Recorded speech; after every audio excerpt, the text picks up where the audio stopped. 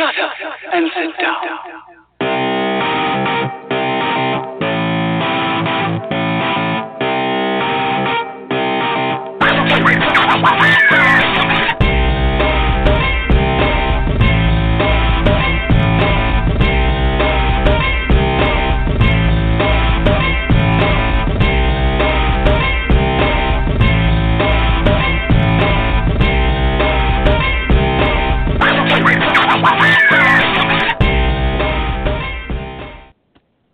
Dudes, if it's not one fucking thing, it is another. I dialed in with 30 seconds to spare, so I'm a little crazy right now. Fucking stuff isn't... Okay. We're going to talk about bad writing advice tonight, and see what we can do. And Jesus, I am just like completely I'm sorry, I'm completely off my game right now. Give me a second. I'm all fucked up. And okay, I want to tell you something that makes me feel like an idiot, but I'm going to tell you guys anyway, because so I got that new headset, right? And I've been fussing with it for 2 days trying to, I got it on Wednesday, and I've been fussing with it ever since, trying to get it comfortable and trying to test it and everything. And about an hour ago, I realized I had been wearing it backwards because I never actually checked the left and the right. Remember how I said it was really uncomfortable because the mic was too far down, it was too low? That's because I was trying to stretch it behind the damn headset.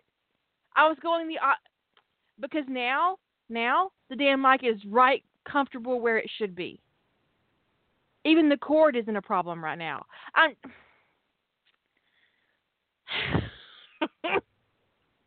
It's just a thing. It's just a thing.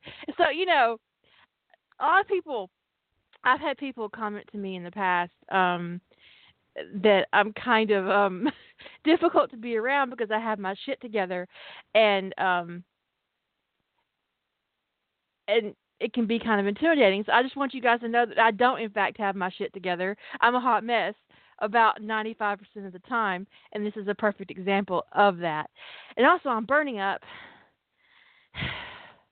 Gosh.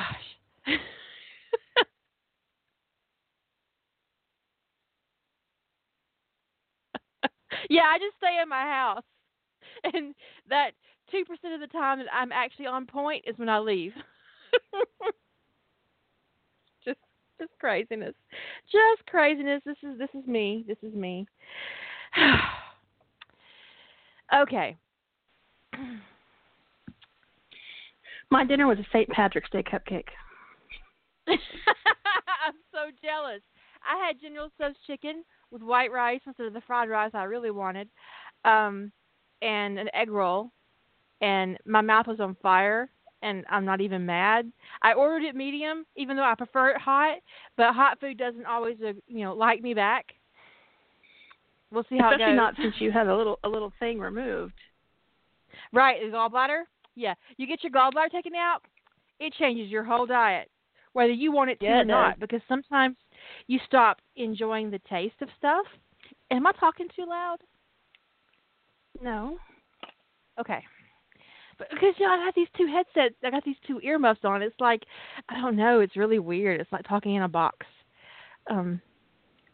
My sister did report last night that she could really hear me through the door, like I was yelling on the podcast. Mm-hmm. So it is an issue because you can't hear yourself, so you're kind of like, do I have to talk louder? So yeah. Anyway, I had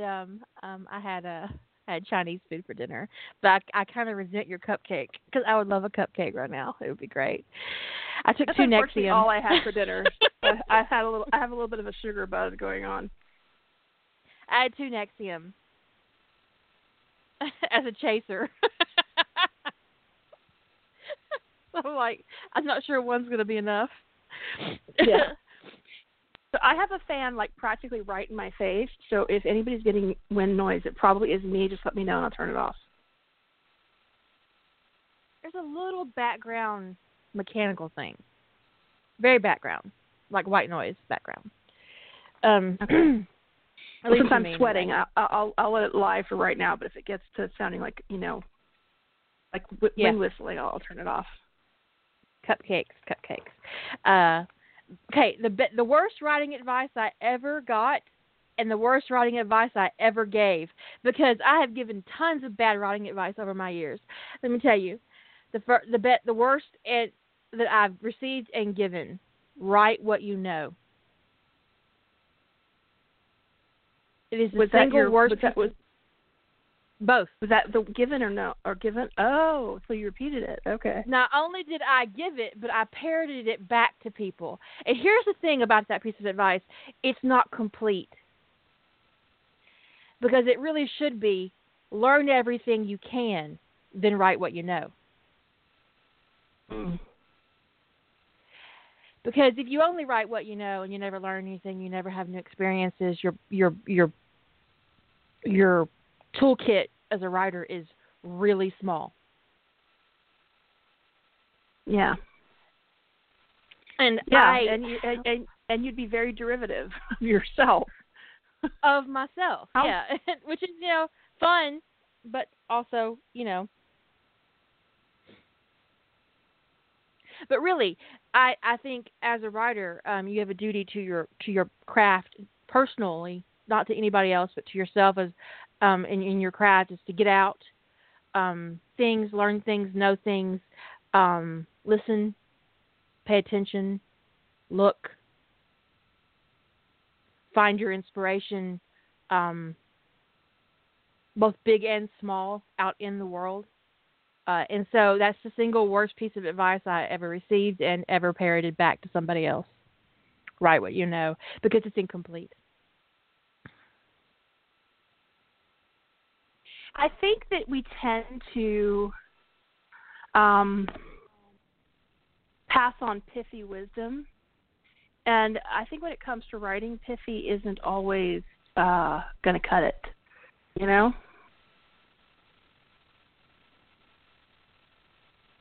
Yeah.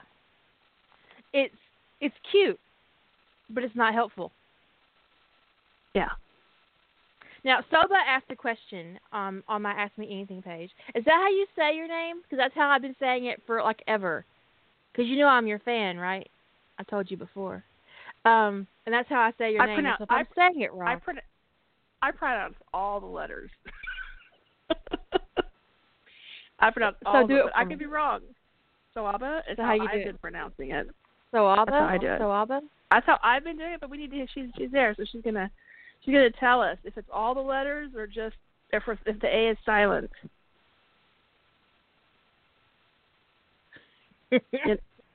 At some point, we'll get an answer on that. She's in the chat room. We'll get the answer. Okay, her question was, I'm currently working on a BDSM AU. Oh, so you were right. Of The Hobbit, and I finished all my world building, but I ran into a snag. I have 3 vastly plot ideas that will work in the universe, and I'm inspired by all 3. Basically, my question is it okay for a writer to recycle their own world building and write multiple stories, or should I pick one and then move on to a different idea altogether? The characters and events in each one will be extremely diverse. But another writer told me that writing more than one type of this AU in a single fandom was lazy. I really didn't agree, but I wanted to get your opinion on it. I have 2 opinions on it. One, that's your shit. Go eat a Tide Pod?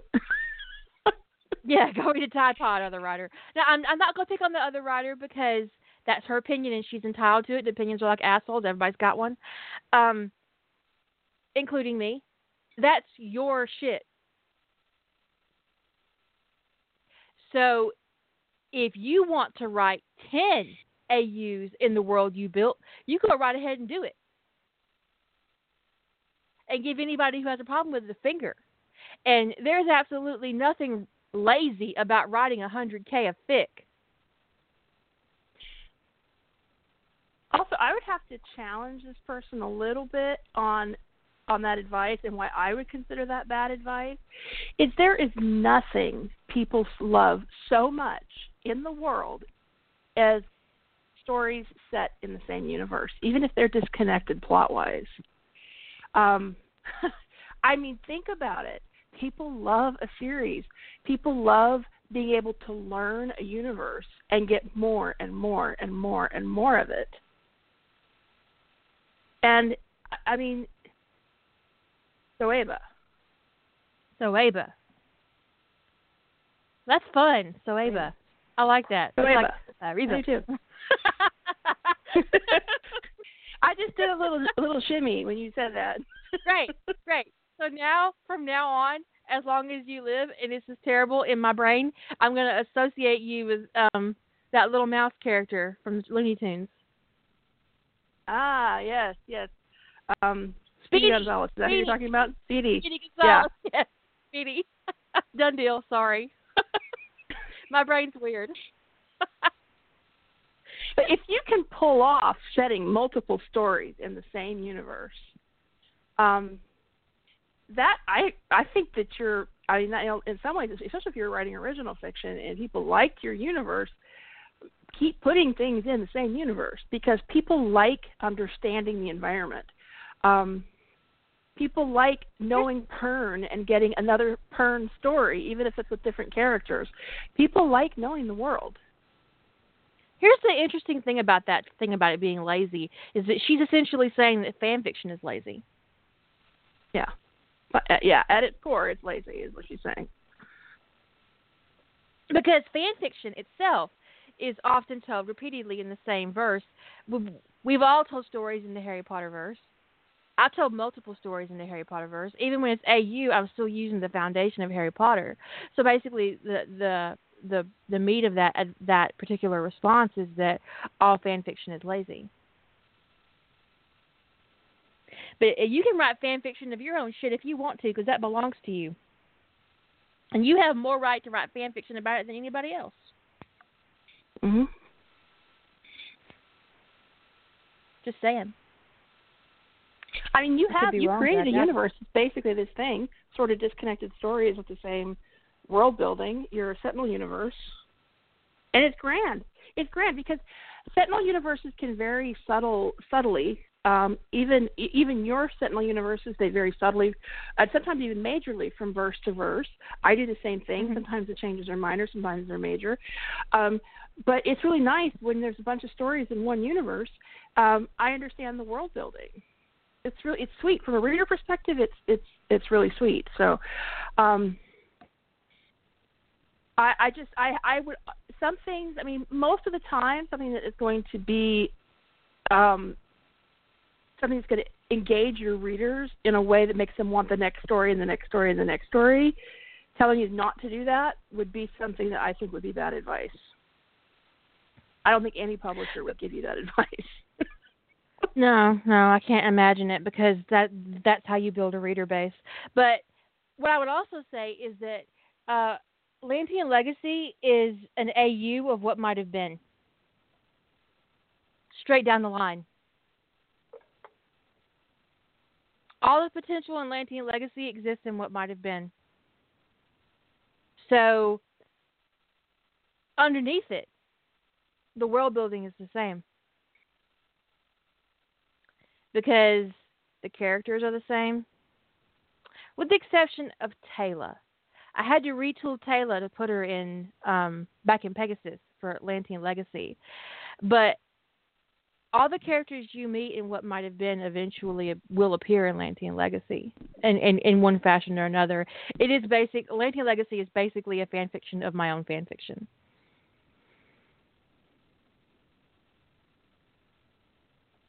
Down the line. All the way to Sebastian. And that's probably a spoiler. But... And sometimes I have that sometimes we have that with our work, where I mean you've mentioned the whole thing about them being related, having the same, them being one's an AU of the other. I think there's some things you haven't revealed before, but the sometimes you're writing your own story and you go, what if of your own work? That's I did that with Catalyst and that I'll forgive. I mean the For You verse. Those one was the what if of the other. So and I have 3 stories that are have the same exact backstory: Catalyst, De Novo, and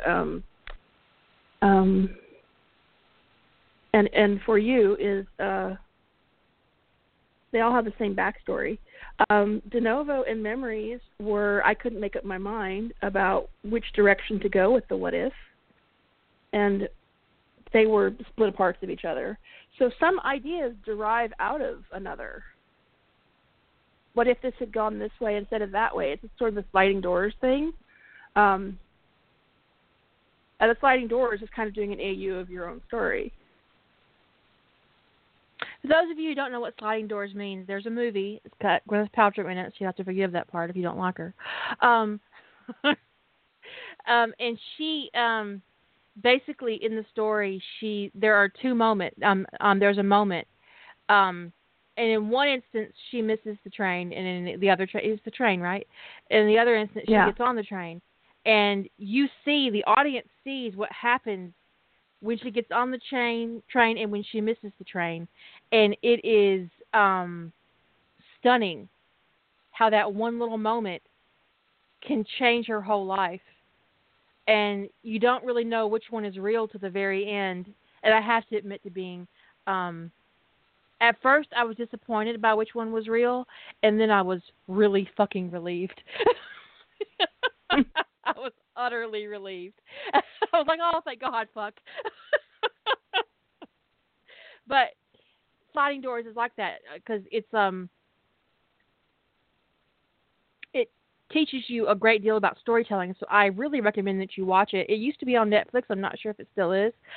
If it's not on Netflix, I think it's worth buying, really, just for the craft point of view. Some things are such interesting concepts that it's worth, and they become like a trope, or they become part of a writer's lingo.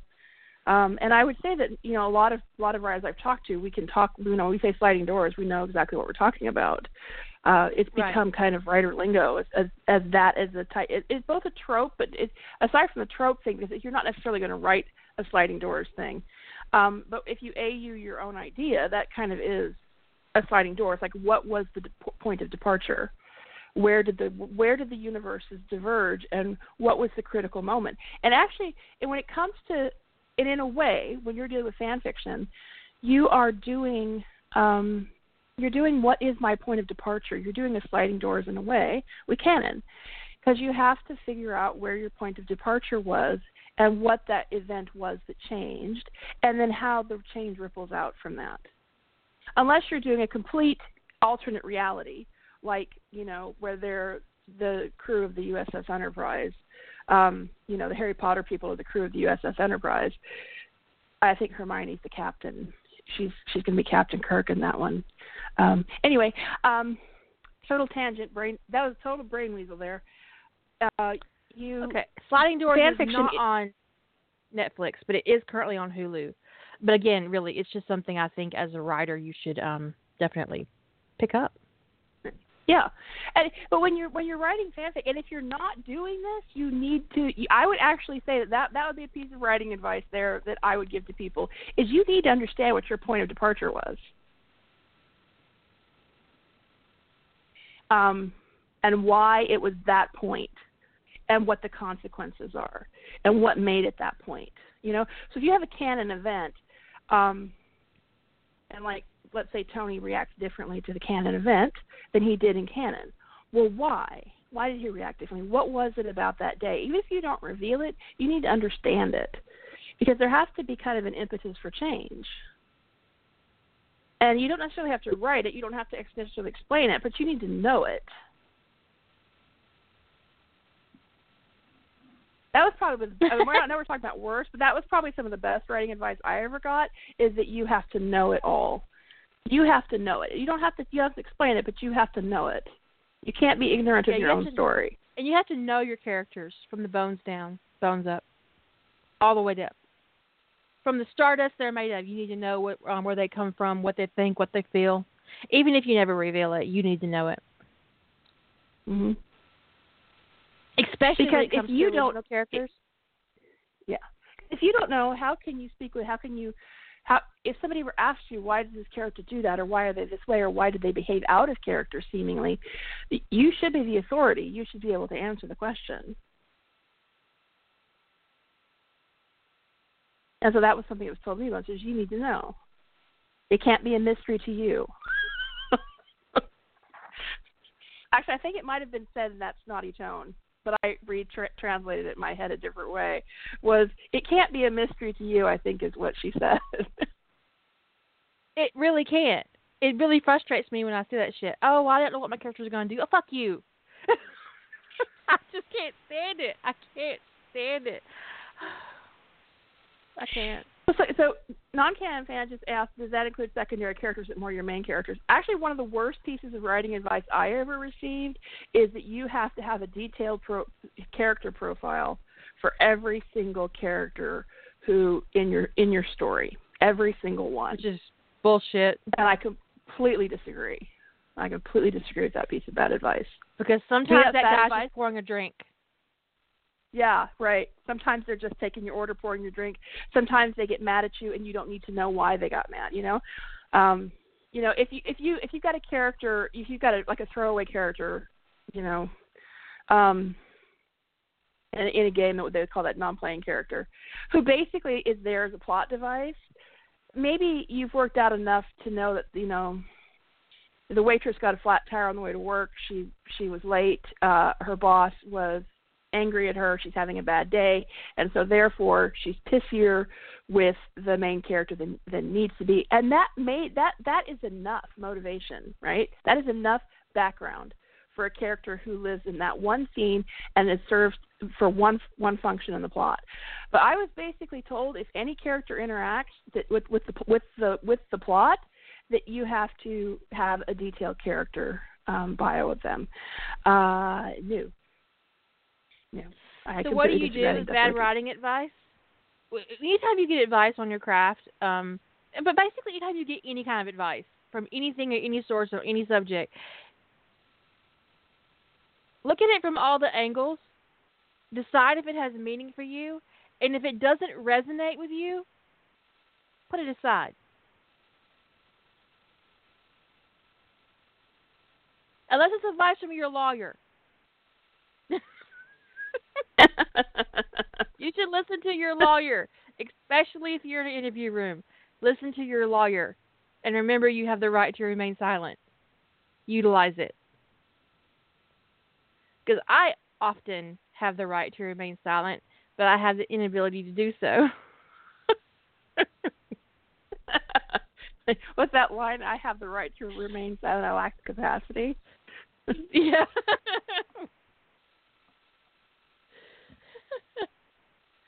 Which reminds me of that story that Ron White tells about being thrown out of a bar in New York City.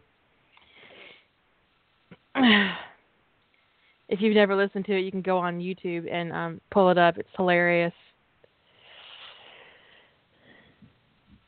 My favorite line in that is, I didn't know how many people it would take to kick my ass, but I knew how many they were going to use.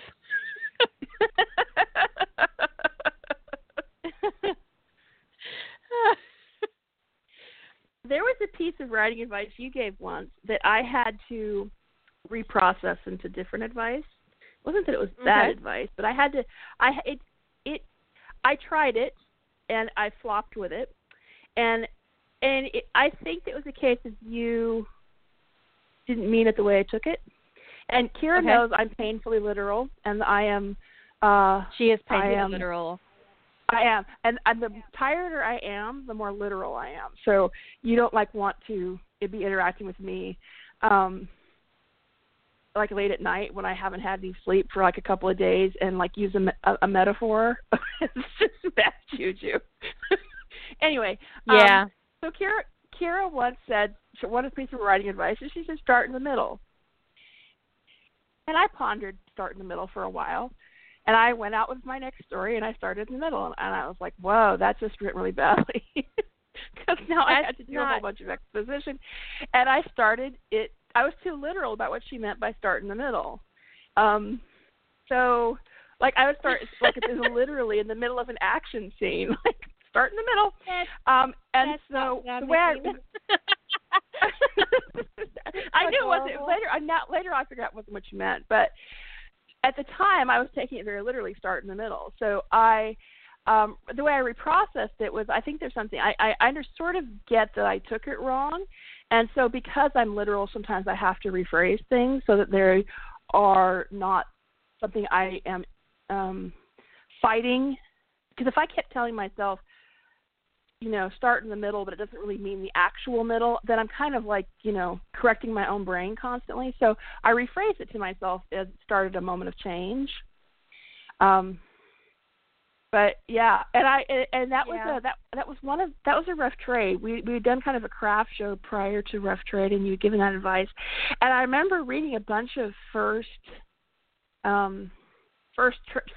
posts from people. They were a lot like mine. Yeah, it's like right in the middle of an action scene or something like that. My favorite one was the one that started with a bang, a literal one. Someone started mid-sex scene. I was like, yes, get some. Whoa. that kind of start in the middle. As long as you don't, I do have a pet peeve about missing the penetration, though. I mean, it's like you can start in the middle, but not. I need to see some. I need to see the eggplant get the donut. Okay, so.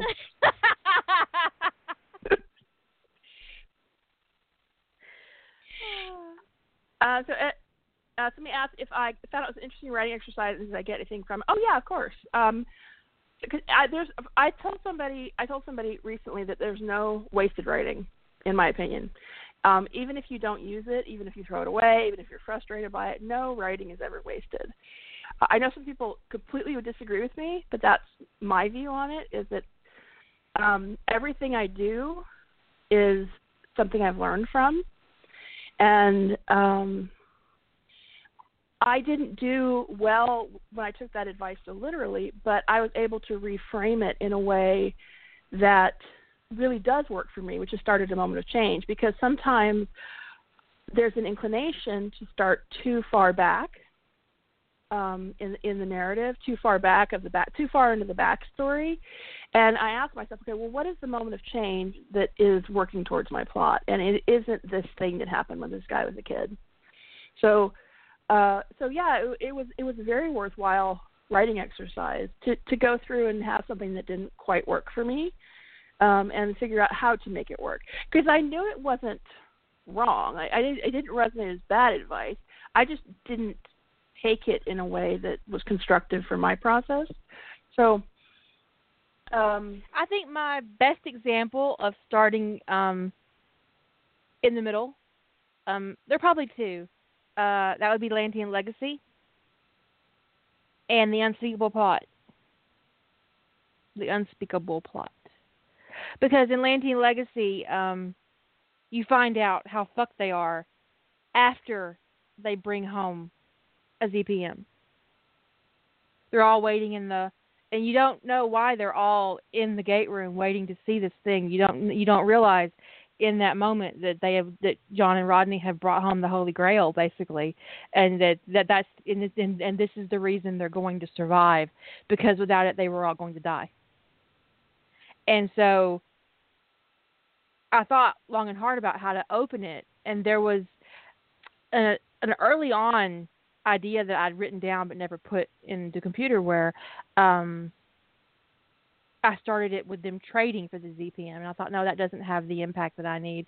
And then I started with the meeting of them leaving Atlantis to search out this ZPM they've heard about, but they don't know if it's actually there or not. And that didn't feel real either.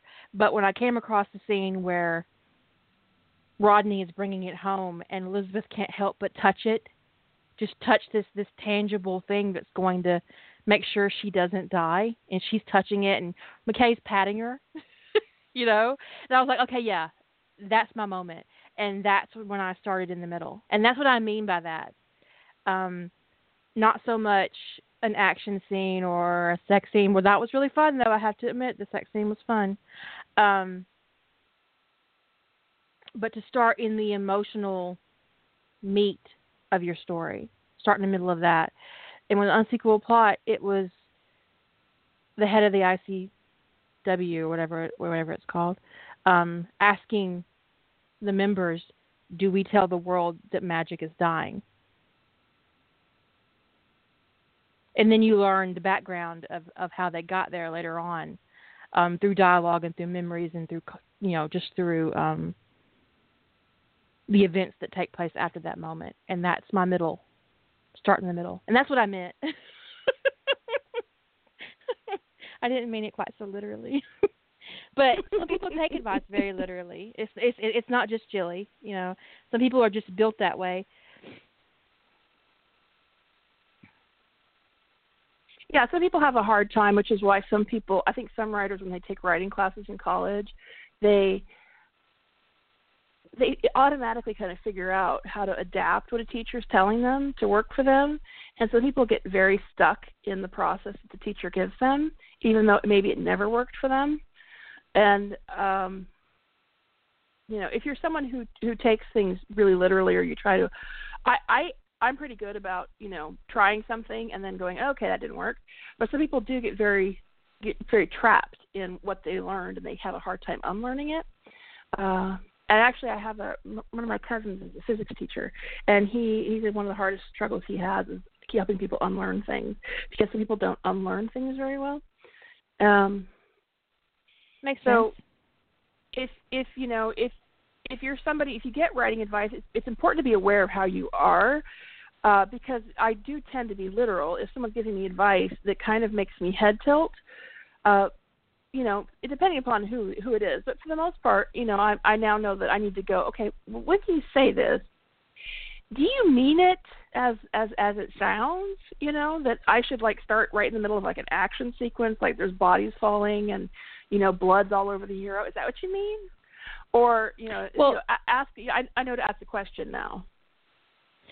But did my other explanation make more sense to those of you who didn't quite get it when I was talking about how I opened Lantean Legacy? Because I hope so. Finding that moment that's going to draw your reader in immediately. Suck them right in. And so I hope I succeeded in those two particular scenes that I pointed out. Yeah, you did. I mean, I think that depending upon the story, about what's going on in your story, a lot of people, when they write Sentinel Guide stories, they start at the moment that one or the other or both of them comes online.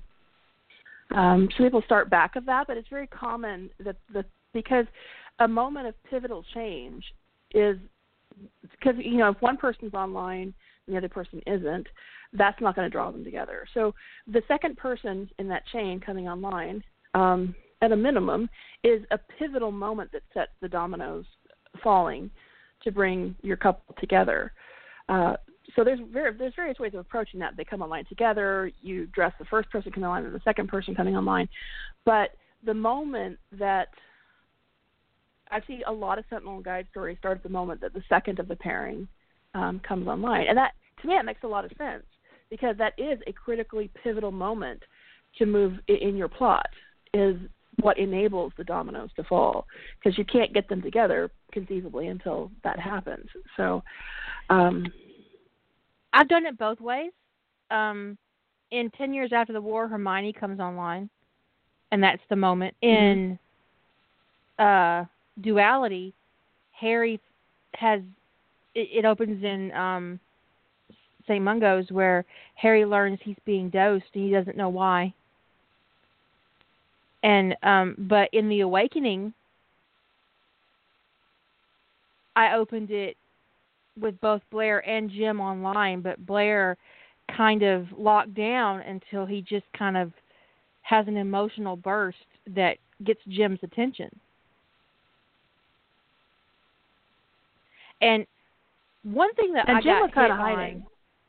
Yeah, in comments that did not get approved, was that I opened a Sentinel story with Blair. Where? I focused too So much on Blair, but a lot of people have problems with the way I wrote Blair in that anyway. So yeah. it's hard to take any of that seriously as a result.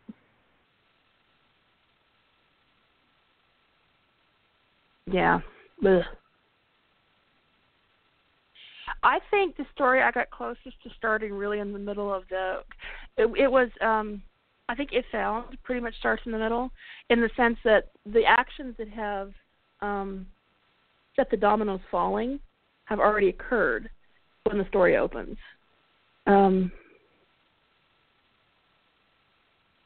And it's actually a scene with two characters who don't really appear in the. Well, Fornell does, but the guy who discovers the thing goes to Fornell and goes, "We got a problem." But the thing that led to that, the actions, which most of them were canon, that led to that event, had all already occurred by the time the story started, and then it starts going back later and figuring out how they got to that point, and.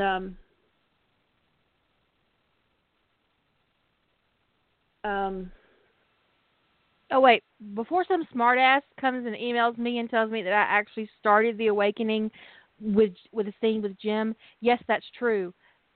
But the first section of the awakening wasn't about Jim. Blair was the focus. Right. And the fact that Jim went to Blair made Blair the focus.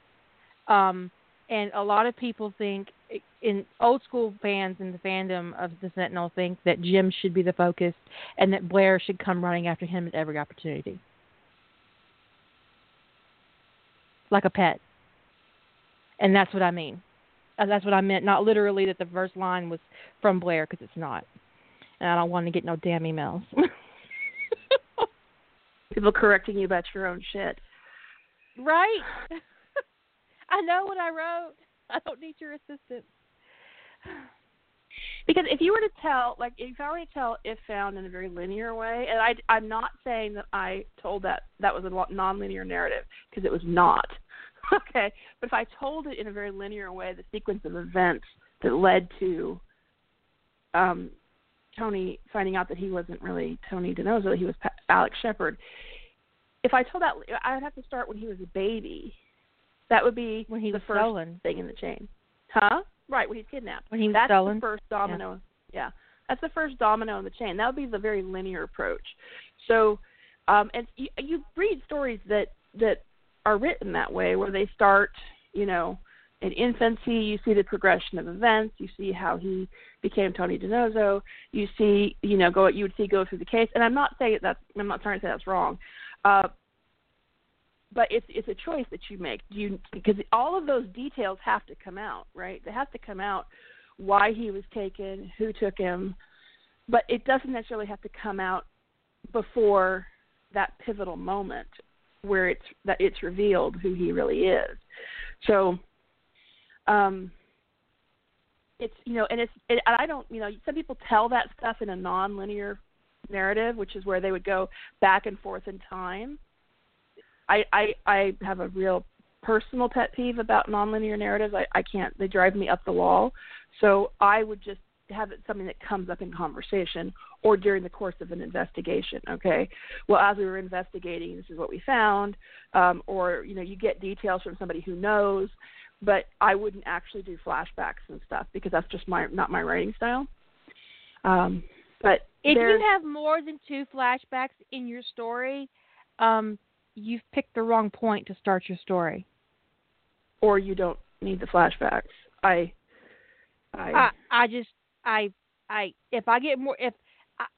give you 2, but if I hit a 3rd flashback, I'm going to close your story. Because it feels like I read something once. I mean, it's like the writer's style with the everything flashbacks, because I read this story that there was like one sentence of a character getting in a car, and then it said flashback, and everything was in italics, and the flashback was to the scene that happened right before he got in the car. I blame CSI for that shit. I was like, what? I was like, really? You're doing a flashback to 10 minutes ago? I do blame CSI.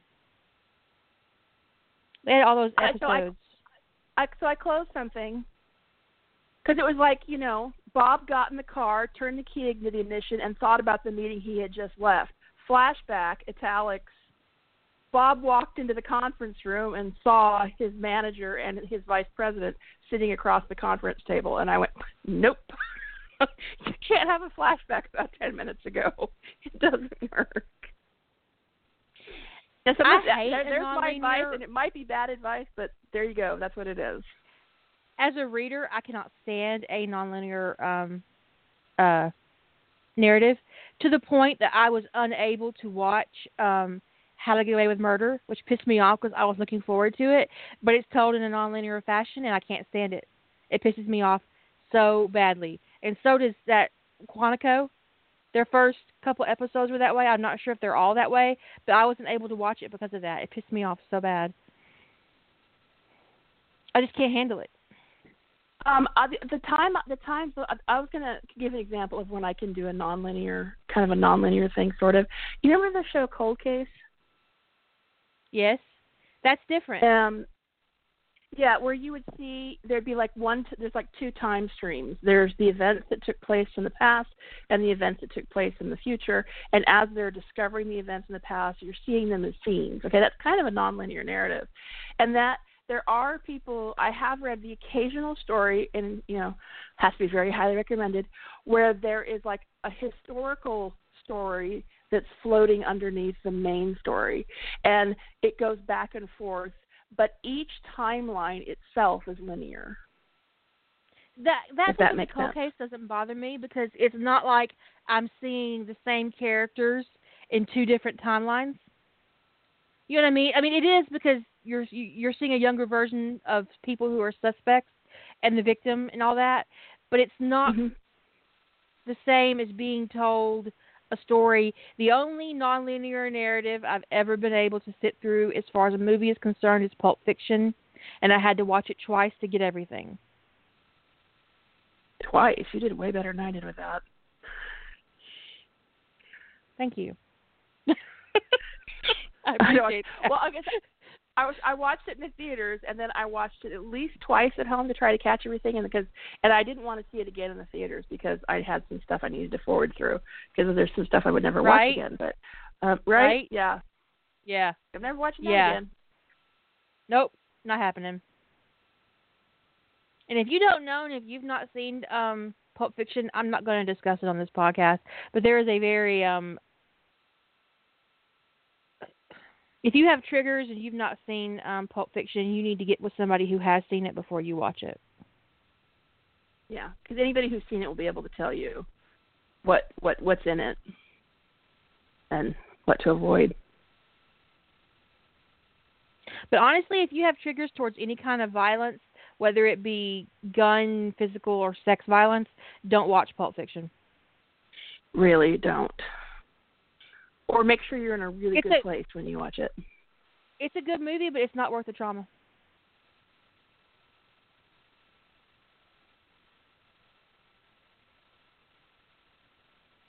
I don't believe in hurting myself to entertain myself.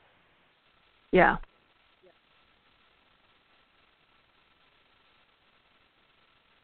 My husband told me I could watch the second season of Jessica. Jessica Jones. He said I shouldn't watch the first season, and those of you who've watched Jessica Jones probably know why. It's full of consent issues and all that stuff. He says that I could probably watch the second season. I'm like, I can't watch the second season without having watched the first. What's wrong with you? If I watched the second season, I'd end up watching the first. He has no idea how OCD works. No, he obviously really doesn't. I'm not supposed to be watching it. I was sitting here twitching. I was like, what does he mean you can watch the second season and not the first? I don't understand. I have a hard time watching a movie sequel without watching the first movie. I'm like, I missed one of the middles in the Fast and the Furious series, and it's really bothering me to the point where I'm probably going to have to buy, I think it's the one, the Tokyo Drift. I skipped that because it didn't have Vin Diesel in it. But now I'm like, I fucking need to watch it. I feel like I'm It was missing sort of something. stupid. I'm probably not. It was sort of, I'm not, probably not. But it was not the best movie in the franchise. But yet, I'm going to end up watching it. Yeah, you are.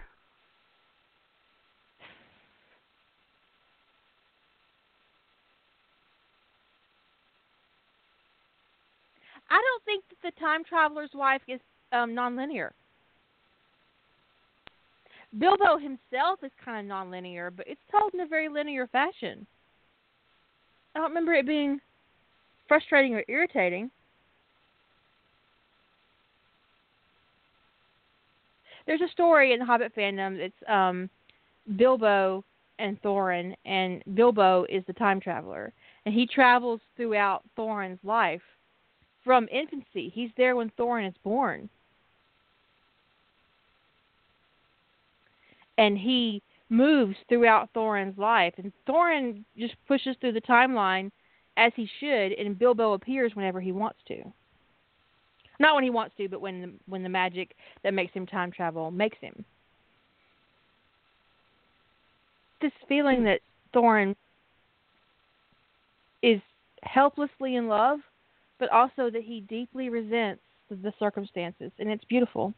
And it's of an arcane binding, yes. It's beautiful. But Bilbo has a very nonlinear life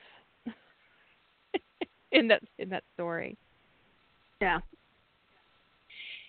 It's not, I see flashbacks are sort of, I think, people's way of trying to not be nonlinear, but it kind of, what happens, the thing I really kind of drives me crazy with nonlinear is where you're seeing a scene, like you start the story and then all of a sudden you jump to the past for the scene that explains why the person is that way. It's somehow contextual.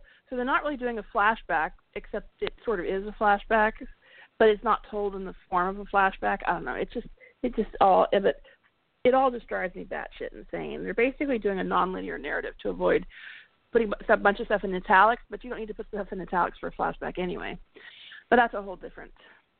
If you know how to do it. Right. There are ways of putting people who don't know what don't know they're doing it put flashbacks into their stories all the time, but they're done in a very natural way in the narrative that it is not. You're not putting little asterisks as a scene break and putting things in italics and labeling it flashback.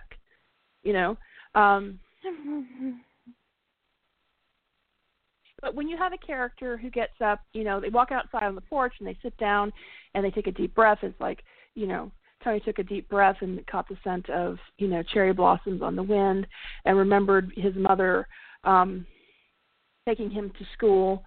The scent reminded him of her and of her perfume and that's effectively a flashback. And especially if you slip into past perfect tense, you are doing a flashback, but you're doing it in a way that, the tenses were created to do that kind of thing, referring to events in the past before the current timeline, the time stream. So there are, people kind of instinctively put little mini flashbacks in their stories all the time, but they're done in a natural way in the narrative using the tenses so that everything flows and that you're not calling out something.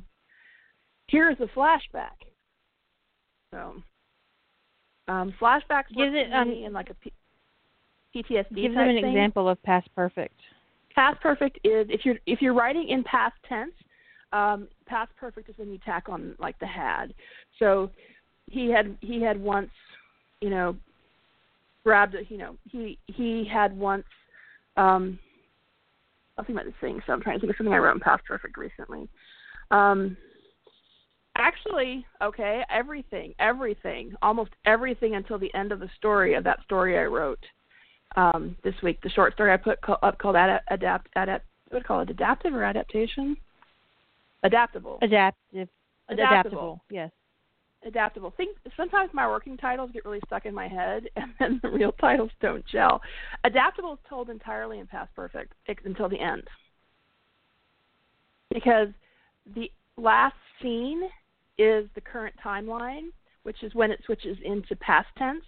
And because the first sentence is past tense, And then John starts relaying his narrative about all the events that had led up to certain people coming to his doorstep, straining his ability to be adaptable. So the entire story is told in past perfect until you get to that last scene. The first sentence and the last scene are in past tense, and everything else is past perfect, which is why there's all this he had. He had gone to the station and talked to Derek. You know, he had gone out into the forest and babysat Styles while he talked to a dragon. That is all past perfect.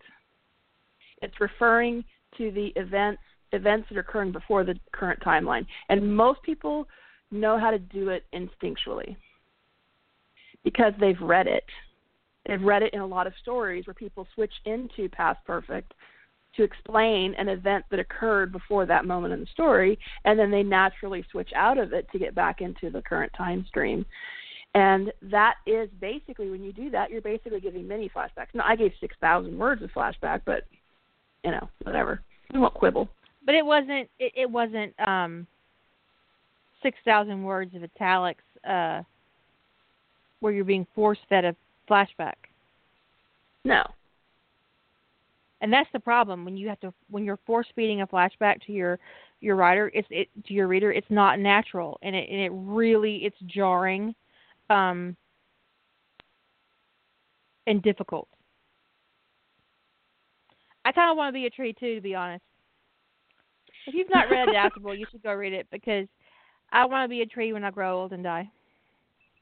You know, you can be a tree. Actually, you can have your you can your body and your ashes put into the root ball of a tree, and you can be a tree.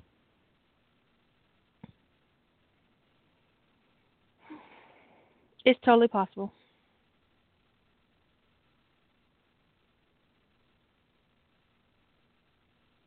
Now, I will say that past perfect, by its nature, is telling, not showing. Because you are relaying events that have happened before where you are. And you really can't, yeah. It's the nature of the narrative that you cannot show things that happened before where you are in the timeline. Which is why some people kind of want to do a flashback rather than flip into past perfect for a longer scene, because it allows them to not to actually show the events rather than tell. I mean, from a craft perspective, 95% of your story being a tell is probably not a really great idea, but the point of the story didn't really have anything to do with the show versus the tell. It was kind of it was more of John's state of mind, and it kind of, you know, and it was crack. What the fuck? I don't have to follow the rules when I'm writing crack. I think that kind of writing style is uniquely suitable in a short story format. I think if you'd have tried to foist off 100K on me written like that, I might have called your house. I was like, dude, is there a problem? Do you need to talk about? Do you need some therapy? We'll get you a therapist. Do you need a writing group? What are you doing? Why are you telling so much? Right, because 100K, that would be, oh my God, where's the fucking dialogue? But in a short story, it's not. It fits. There are certain kinds of narratives you can do in a short story format that you should never, ever, ever in a million years try to do in a novel format. Whoa, no. No, what's wrong with you? Who did that? Shame on you. No, I don't want to ignore that. I want to delete it. Get rid of that. Okay. No. I can't look at that. Okay. You there. did the Jeopardy song. No. Well, I was in Jeopardy. I've been bit by one of those.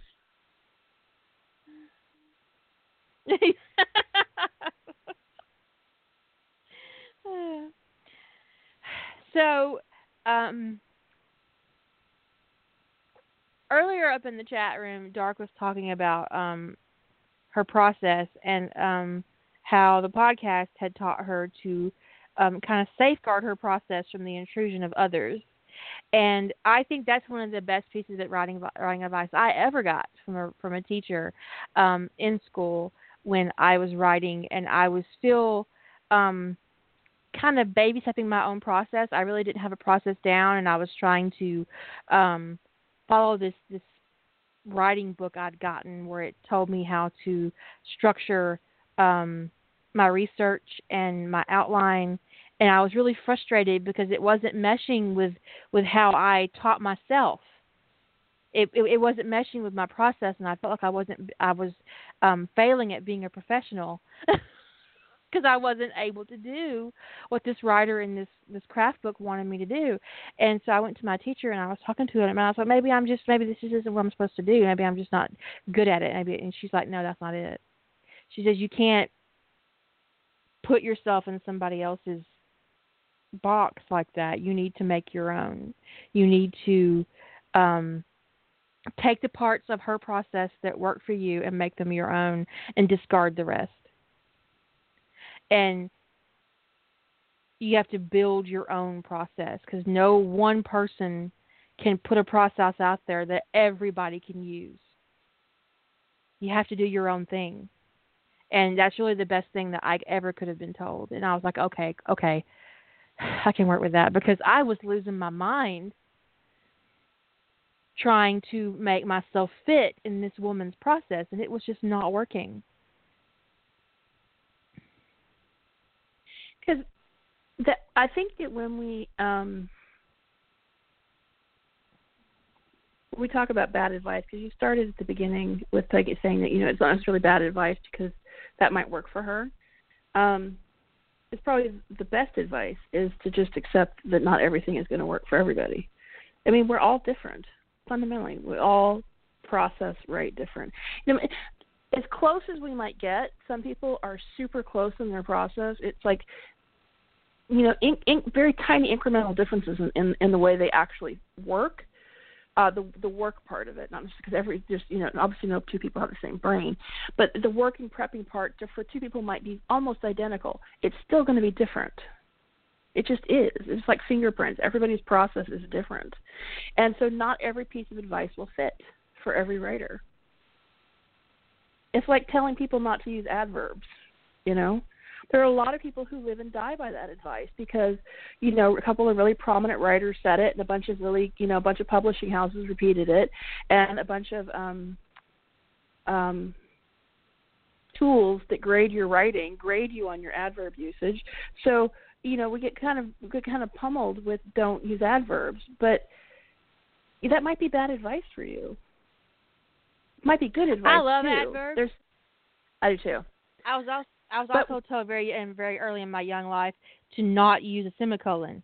Well, I fucking love a semicolon. So, semicolons are a delight. It's my favorite piece of punctuation.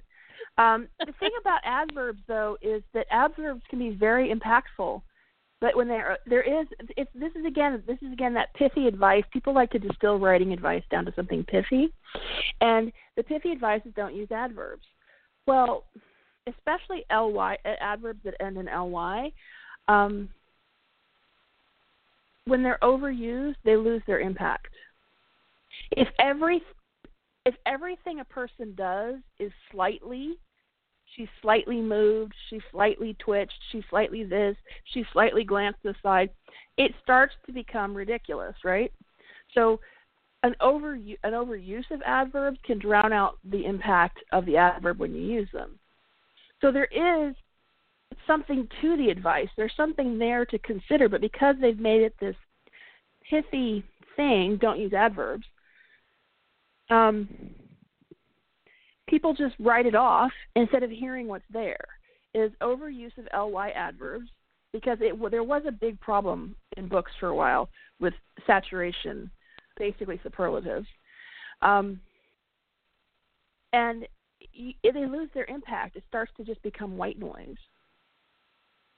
It's sort of like weasel words, right? They talk about weasel words. It's sort of like words have become so overused that they cease to mean anything.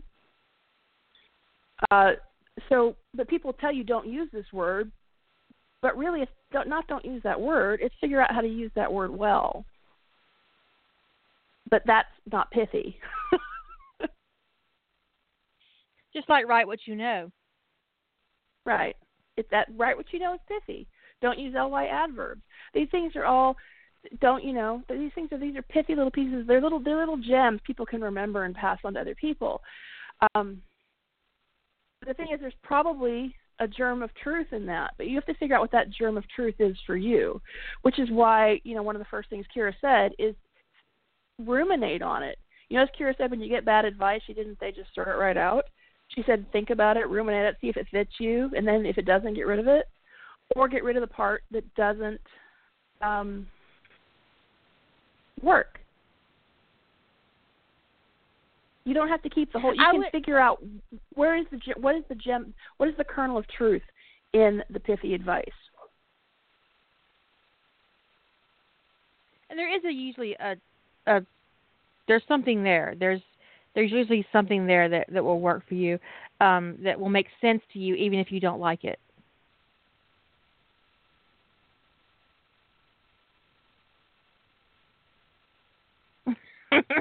Really, truly, and honestly, yes. All my whats. It's I think that one of the worst things I've seen recently, as far as writing advice goes, is seeing someone say that writing in first person is, what was the word she used? She said, well, I don't remember the exact word, but she said it was indicative of an immature writer. Right. Oh, yes, that it was immature. And I have to say that writing first person well is the domain of someone who's superior in their craft. Because I agree. We can all do it, but we can't all do it well. Anyone who's ever written an essay can write in first person. It doesn't all come out well, though.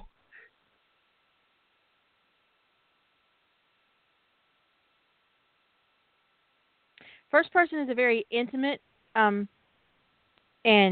rewarding point of view, but it can also be really shallow if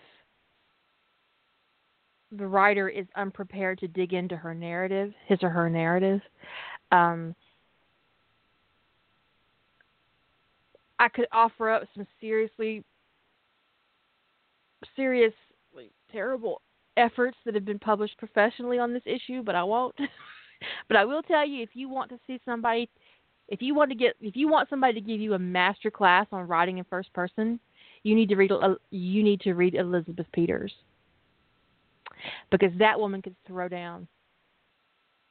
That is a master class in first person writing right there. Just off the hook. There'll come a point when you're reading that when you won't even recognize the POV. You'll be so deep in it you won't even care that it's being written in first person. It happens to be on occasion that I'm reading something and I don't notice that it's in first person, and that tells me they've done it really well. Really well. One of the things authors, I think, who are writing in first person, there's this gimmicky thing that people can get into where you're almost trying to infuse too much of the character voice into the first person. And when that happens, it almost always comes off as talking to the audience, which takes you to second person. And I think a lot of first person, to me, reads as second person in disguise. You're calling it first person, but you're really, because anytime a character says "Am I right?" in their narrative, who are they talking to? The reader. When that part comes, the reader. Anytime you end a sentence with you know what I mean, who is the character talking to? And there's kind of this trying to infuse the character voice in, except when you do that, when you put in all those little questions and those little pithy kind of snarky statements from the character, it starts to become an issue of feeling like the reader's being talked to, even though it may not be the author's intent. And if you say, "Hey, do you realize you're talking to the reader?" They're like, "No, I'm not. I'm in first person. This isn't a second person story." I'm like, "Yeah, but your story's coming across the second person." So that is when the first person narrative is really noticeable, and that's actually really second person narrative, but it's really noticeable when it's too much when it's too much trying to, I this, I that, da, da, da, da, and as opposed to telling the story from that character's point of view. And when the story is being told well from a first-person point of view, the point of view is almost invisible. It's just so intimate that you are just in it. And it's one of the reasons why, even if it's really done well, I have a hard time with first-person present tense, is because if first-person present tense is done really well, I'm too in it. It's urgent. It makes me nervous. Well, yes. The only thing worse than second person to me is second person present tense. It's appalling. Yeah. Oh God. I've read some. I actually have read some first person present tense that that was done well to know why I don't like it, and it's because I get stressed. I get really stressed out. Stressful. I find present tense stressful anyway, but first person, I'll be holding the back of my head. Third person at least gives you some distance from the narrative enough that you can deal with the immediacy, but first person present tense, there's no distance, and it's like I will not read character/reader. No, absolutely not. No. That's a creepy level of real person fic that I will not be involved in. Yeah, no. They are weirdly close to RPF, and it's just bad. It's just bad. I mean, all RPF is bad, but that's just super bad. So one of the things I learned early on in fandom, actually, is that individuals can give good advice. They can give bad advice. They can give good advice. They can give advice that maybe doesn't completely work for you, but you partially. But individuals, people you meet in fandom develops ideas. It develops a consensus about some things, and those things become like rules, and people will shove fandom consensus at you as writing advice. That's like the worst. That to me is the worst advice I've ever been given. Is anything that's a fandom consensus. If fandom has come to some kind of weird agreement about craft, it's usually bad. I'm actually having a hard time thinking of I'm actually having a very hard time thinking of an example of where a fandom consensus about craft I thought was good. Because that's where the things like no female OCs. No female OCs came out of a fandom consensus. You can't have Mary Sue's fandom consensus because you absolutely can. There's a fuck ton of Mary Sue's in fan fiction. But there's the a thing fuck is ton of Mary male. Sue's in original fiction. That's right. But the thing is they're male. And when they're male, we get away with the idealized character. But when they're female, we get trashed for it. So, but this kind of fan fiction agreement, fan fiction reality, like this is the rule, this is the way you do it, that tends to, I have not run across a fan fiction agreed upon rule yet that I agreed with that I thought was good advice. At least I can't think of one. But we look forward to all the emails you're going to send us letting us know what you think are good ones. And if you missed the sarcasm on that, you might want to get your sarcasm filter checked.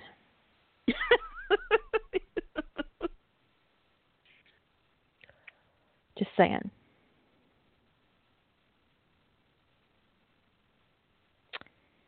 There's a line I wrote in Child of Magic in a scene that you guys have not seen yet. Maybe you've seen it. I don't know. I'm not sure what I posted of Child of Magic. Anyway, the kids are in a field and they're looking for an adder stone, and Blaze, Hermione, standing around in a circle having found their stone, but they don't know how to get it out of the ground. And Hermione's like, well, because she's impatient, right? And Blaze says, it's really fortunate you're pretty because you're so bossy. And Daphne Greengrass says that it's really obscene that Hermione gets criticized for the same characteristics that Draco represents, and he's called a leader, and she's called a know-it-all. When in reality, Draco and Hermione are two sides of the same coin. They're both bossy little know-it-alls, but Draco is considered a leader in his house in Slytherin, and Hermione's a know-it-all because she's a girl. Right. Good for Daphne. Yeah, I know, right? I was really proud of that moment. Because that's happened to me all my life. You know, I'm a bitch and a man's leader.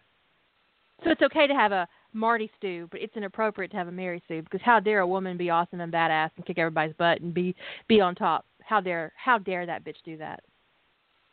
Yeah. And the thing Well, is it's also women do it too. Yeah, women do it almost more than men do it, because these We've been rules taught for to. fandom were primarily crafted by women. Okay, so, and the thing is people conflate Mary Sue and self-insert. A lot of self-inserts are Mary Sues, but not all Mary Sues are self-inserts. Mary Sue is an idealized character. A self-insert is the author in the story. Authors who put themselves in the story tend to idealize themselves, so they tend to be Mary Sues. But it isn't the same concept, okay? But I did kind of get into it with somebody one day about the definition of Mary Sue, which is that basically this other person's point is that a canon character by definition, cannot be a Mary Sue, and that Mary Sues are original characters that are instituted. But can you hear me? Yeah. I was like expressing my shock. Yeah, so that's what they said. And so I said, okay, well, so even if you buy into that definition, that it's literally not a Mary Sue, the definition of a Mary Sue is an idealized character. And people Mary Sue, they idealize, if we'll use it as a verb instead of a type of character, they Mary Sue canon characters all the time. We seem to be okay with it when people do it to Harry Potter. We're not okay with it when it's an original female character. And we seem to be okay with it when they do it with a male original character, but not a female original character. So, and also part of the problem with it is because I don't like reading an acknowledged self-insert. I am not interested in reading the author and the story, because to me it breaks the suspension of disbelief. It breaks the fourth wall. The author's in the story. Okay, so if the Mary Sue or not Mary Sue, if the self-insert is acknowledged, this is me in the story, I have a hard time reading that. And it's not that you can't do it. It's just I have a hard time reading it because my suspension of disbelief is shattered. But the issue is people tended to jump on authors about Mary Sue's idealized female characters as being self-inserts. And that's why they became conflated. And because people didn't like self-inserts, all Mary Sue's got, they got tarred and feathered. So you can do whatever you want. Fandom's consensus about both Mary Sue's and self-inserts, in my opinion, were bad advice.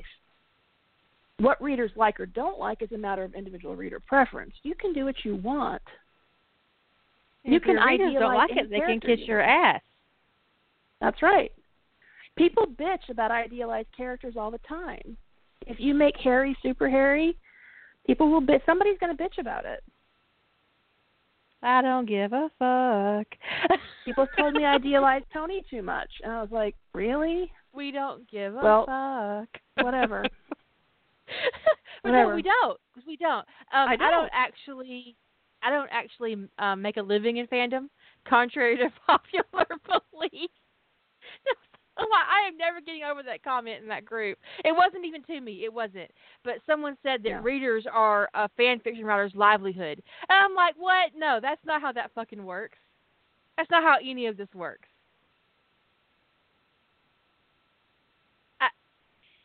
I had never double birds so fast in my life. There's some asshole listening to this podcast is going to tell her I said that. I'm going to get an ugly email. Dark says, how can you idealize a unicorn? I don't know, gold body paint or something? Right? Sure. He's already a fucking unicorn. I agree. Superman is a Mary Sue. Mary Sue's in original works. Sam Carter is a Mary Sue. Jennifer Keller is a Mary Sue. Bella Swan is a Mary Sue. So please don't tell me that original characters can't be Mary Sue, because that's ridiculous. Right, but the thing about that actually speaks to me. That speaks to a different issue, which is that when we give our female characters flaws, people start hating on them. We can make male characters flawed, which makes them three-dimensional. Right. Jack has an inappropriate sense of humor. He doesn't acknowledge the chain of command very well.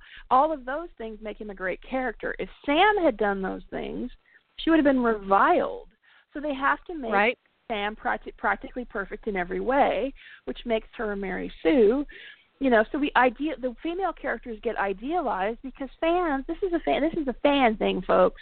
Fans don't deal well with female characters who are flawed. Ziva.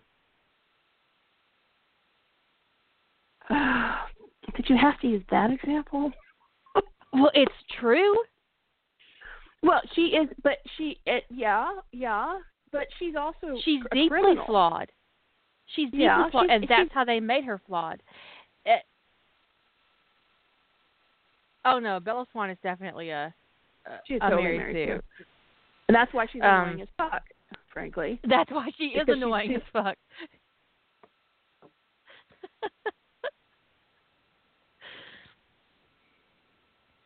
Taylor is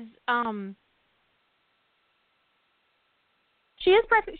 I kind of idealize Taylor in my mind, but I don't actually see her as practically perfect. She was I think she had flaws. She did things she did things I think in canon that Mary Sue would not. But she did them in such a way that it made her better for it, Like did you ever get the impression that originally Taylor might have been written as a man? Maybe. I remember wondering at one point if Ronan was the that they moved whatever character Ronan was going to be out later.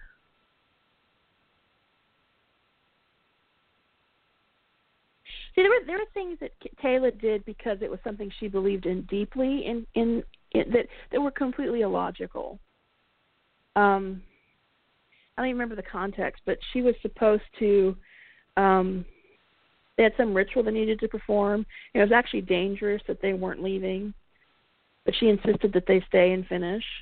And it was like you kind of wanted to strangle her in that moment in that episode. Like your ritual can wait. It can. Why are you doing this? But it was something that was really important to her, and that she felt like she couldn't bend on. And she, the ring ceremony, and she stuck to her guns. And I had this moment of like, oh my God, that is not important. But it didn't affect, it actually made me like her more. So I felt like in some ways, even though I do consider, in my mind, I idealize Taylor. I don't feel like, the show idealized her some, but they still let her have moments where she really got on my nerves, and yet it didn't bother me. Because there were times Rodney got on my nerves, and I liked him more for it. And then when Taylor got on my nerves, I liked her more for it. So I felt like they hit a good balance with her, or at least more of a balance than they do with most female characters. Because they tried to idealize. They tried to idealize Weir, and that shit backfired. It backfired in an epic way.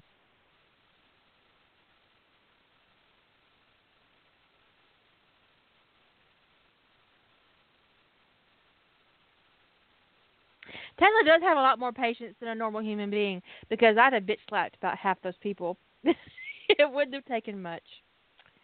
Nope. Yeah. She is. She is supremely patient. She definitely is. I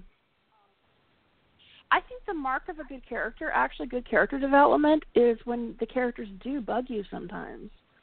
Like, what are you doing, because people, that's human. People bug us. The people we like the best in the world bug us sometimes. That's just life.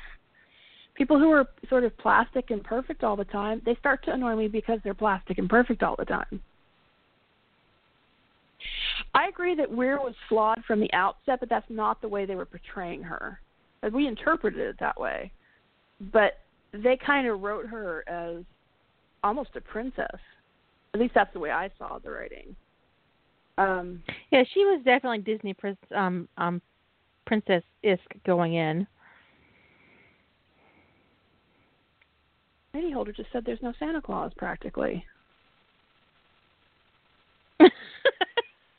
Let's not repeat that on the podcast. It's just ugly. It would traumatize people. What are you doing? But pretty much, I started to think a lot of times the advice, we all recognize, all of us. Sometimes we have a hard time recognizing. There's some bad advice we have a really hard time recognizing as bad advice for us, but there's other bad advice that we know kind of instinctively we just throw out. We immediately, we don't even have to ponder it for very long. It just goes one ear and right at the other and right here in the circular file. Like, there has to be a bottom in the relationship. Okay, granted, I know some people operate like that, but I would say most of the horde is more enlightened. That there has to be, one of the people has to be, quote, the girl in the relationship. I've heard those actual words used. No, if you're writing Flash, no, that is not the truth. That reminds me of that reviewer on Amazon who got mad because I didn't have a heteronormative hero rescue moment. Right.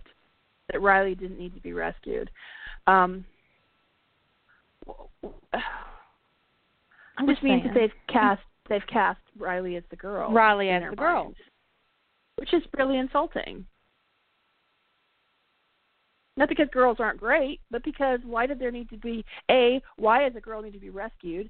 B, why was Riley the girl?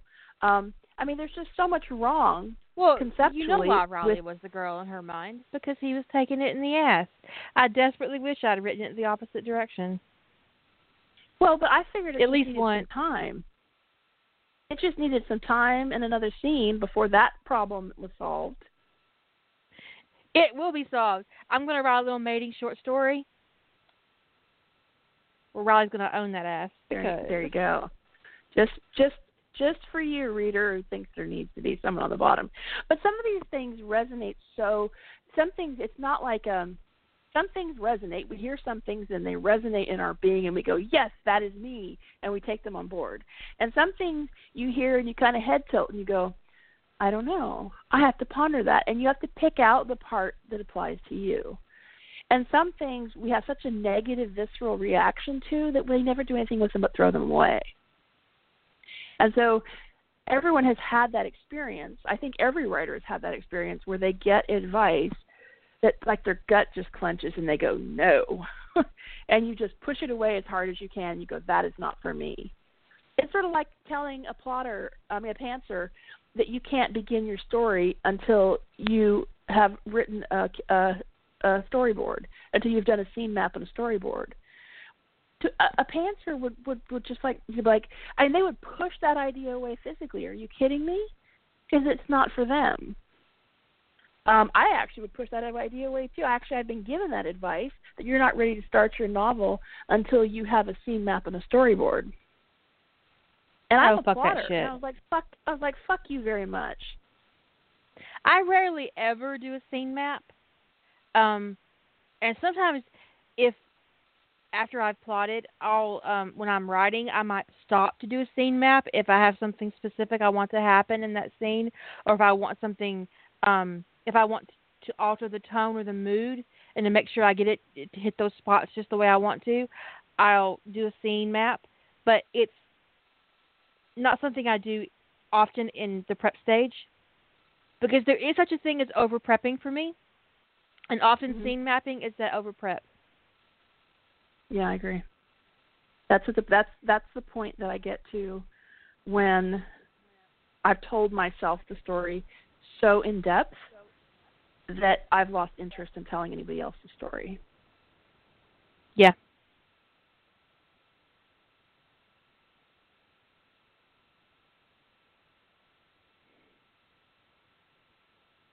It is extra. A scene map is extra. Let me see if I can find you guys an example online. Here, I found a link for you guys. It actually, you have to ignore the narrative, just scroll down and look. if I put a link straight in, oh, it does make it a link. Okay.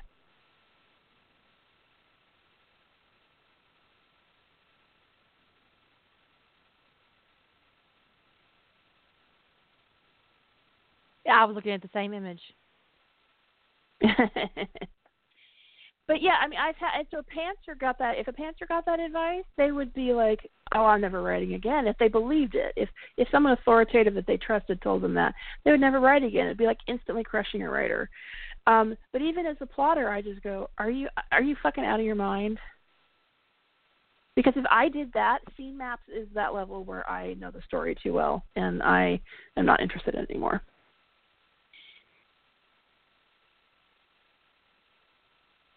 And one story, I did do a scene map. The last time I ever did a scene map, I didn't even get all the way through it. I got about. I started mapping the scenes for about a third. It would have been an epic novel. It would have been probably, my estimate was about 600,000 words to tell the whole story. I got about a third of the way through the scene mapping, and I was like, I am so done with this. I don't even care about the story anymore. I was so fatigued. It can happen. Whenever there have been scenes that I've stopped to scene map when I'm actually writing, when I want to do a little bit more forethought before I get to the, but that's different than doing all that scene mapping in advance, because basically, I do consider my plot document basically my first draft. It's not on that level. But if it works for you, then you keep doing you. You do you, because that's the point that we talked about earlier, is that my process is not your process, is not Jilly's process, is not Lady Holder's process, it's not anybody's process but your own. So, we all share the same elements, that we put the elements together differently. If that works, that really works for some people. I know I've met people who do scene map. I will say that it's more relevant to screenwriters than it is to authors. But I do know people who authors who scene map. But scene mapping isn't even usually done at the even with a screenplay. It's often not done at the point of writing the screenplay. It's done post writing the screenplay when they're getting ready to storyboard the movie. So it's just it was a piece of advice that somebody worked for them really well, and they've taken this thing that worked for them really well and they've turned it into a truism. And there are very few actual truisms. I think the only one that I can think of that is actually true is that it's easier to edit, that you can edit a bad page, you can't edit a blank page. And that's a quote from a writer. I don't remember the off the top of my head. And that the point of her truism was that you should just write something. No, it wasn't Nora. But it was one of the few things I ever read that I thought, okay, that's it, because it's fundamentally true. It's not just advice; it is fundamentally true that if you don't write anything, you'll never have anything. And so the point was, people talk about, you can edit a bad page, you can't edit a blank page. So if you write something and it's crap, you at least, or in your mind, you at least have something to work with. You can do something with something that's bad. You can't do something with nothing.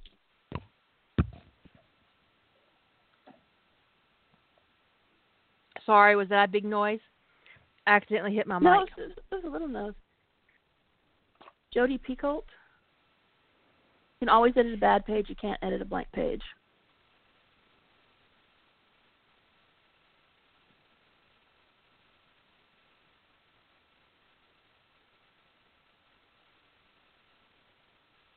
Yeah, I think a lot of people quote her because it resonates as being true to almost, to most people. It's like staring at the blank page, and because I know, and I think the point of that is some people are afraid of writing something bad, and to speak to a question, that it's that question. To speak to a question that somebody asked earlier, it was, do you think anything's a waste? And I said that there's no wasted writing. It doesn't matter how good, bad, or indifferent is. There's nothing wasted. So if you just because you don't like the end result doesn't necessarily mean it was a waste. Because now you know how not to approach that scene. If you didn't like the end result, well, now I know that wasn't a good plan, a good path to take. But if you don't try, you don't ever know that was the wrong path or the bad path or a path that didn't work.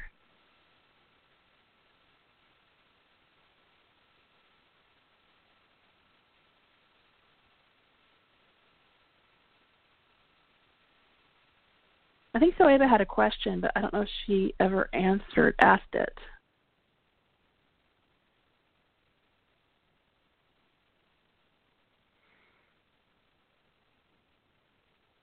Right, okay. Yeah, I don't think she asked it yet. I scrolled up. I don't see it yet.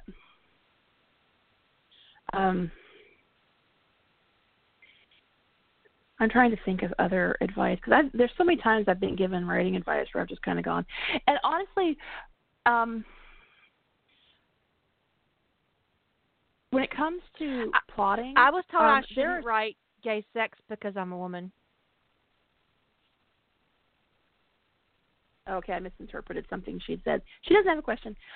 Okay, see, that's right there. I mean, there's actually a whole thing about that, but that's really super annoying. One of my proudest moments, one of my readers thought I was a man. I was like, really? Thank you. That's really sweet. I appreciate that.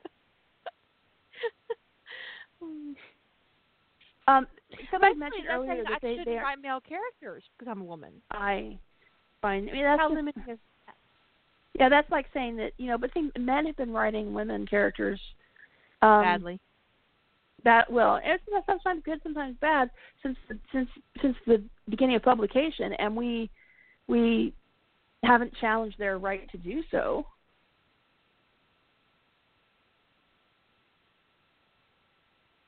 But somebody mentioned earlier that they don't know if their method of plotting is right or not. It may not be right for you yet if you're just trying to figure out plotting, but there are so many ways to plot. The thing about plotting is if you are doing it and it's not working for you, there is another way. I think there's an article written by Chuck Wendig that he gives like 20 different examples of ways to plot, different approaches to plotting. And depending upon the type of, experience you have and the way your brain works, like there's one method to plotting that is you basically are writing a giant summary of your story, a long narrative explaining your story, and a longer story narrative that summary could take. It could, if you have like a 100,000-word story, that narrative could be 30-page summary because you're summarizing the entire story arc. Like that would never work for me. That's a synopsis, which I hate writing a synopsis. Yeah, so plotting by synopsis. So there's lots of different ways to plot, and if you've tried a method and you go, I didn't like that, it didn't work, or it's not working for you, or you're fighting your own process, try another way. There are other ways of plotting that don't have anything to do with storyboarding or building scene maps or anything like that. There's a lot of different approaches to getting it done. If somebody just builds a high-level outline, that's a plot. If you just do a quick summary of goal, motivation, and conflict and determine where the climax of your story is going to be, that's a plot. Because motivation, you've got internal and external motivation, and if you can do a couple of lines explaining the internal and external motivation, and then the internal and external conflict, and the goal of the story and where the climax is going to be, you just plotted something. But if that method of breaking it out doesn't gel in your brain, there are other ways. Some people hold the whole plot in their head. Okay, I forget shit. Like I've had to solve the same plot problem for my story in April like 5 times because I come up with the answer and I think as soon as I get someplace I can write it down, I need to write that down. And the thing is, the answer comes to me when I'm busy doing something else. It's like I need to not be focused on it. And by the time I get to a place where I can write it down, I've forgotten. And I've solved this problem like 5 times. Next so- time, just send me a text, and I'll write it down for you and stick it in your in the messenger. Well, if I could send you a text, I could put it on my phone.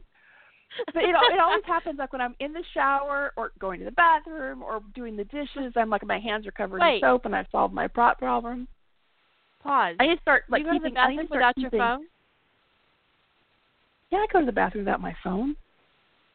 But I'll start keeping I never go to the I'll bathroom start without my phone. I'll start keeping a notepad in there. I use my Google Food as a check Monday. Yes, and Sarah has the article. She has the exact article of 25 Ways to Plot. I think that's the article that I was thinking of. That's one of them. There's another one that he wrote that is very funny where he talks about up front of the ways to plot. It was a preface to Nano, and he was talking about ways to plot and that you should expect that, you know, I think he used the line just as no battle plan survives engagement with the enemy, no plot survives the writing process completely intact. So he's kind of prefacing it with setting you up for things to go awry and how to handle that. I need to organize my writing bookmarks. I've got so many of them now that it's complete chaos. For those of you on the podcast, I have put a link to that 25 Ways to Plot, Plan, and Prep Your Story by Chuck Wendig I think that's how you say it. In the description. I believe Chuck does write a lot of different things, but one of the things I believe he's really well known for is his Star Wars books. I think. Now I feel like I'm being that's not what I wanted to do. You know, I think just some really, really good advice on plotting would be to don't torture yourself trying to do somebody else's method. If the method isn't going to work for you, you're going to know pretty much immediately, and there's no need to waste your time. And intellectual masochism is literally a waste of time. Yes. Yes, if you need your ass spanked, let us know. But intellectual masochism is just really, it's a waste of time. Okay, Sarah found both articles. The one I was specifically thinking of is the How to Outline During National Plot Your Novel Month, which is October. That's why he called it, because Plot Your Novel is October. And that was the article that I found really insightful. The article itself, and then he goes into various types of plotting methods and the method, the pluses and the minuses. And the thing is, some people have a hybrid method. You don't have to pick one or the other, right? You don't have to go pick a method. You can go a little, this works for me in this way, and this works for me this way, I'm going to fuse them. But the idea here, the reason I'm bringing this up is because there's no wrong plotting. And if anybody tells you there's a right way to plot, I will say unequivocally that is bad advice, because there is no one way to plot. I do believe that I just have my favorite line of anything ever written. Calm down and unseal thine buttocks.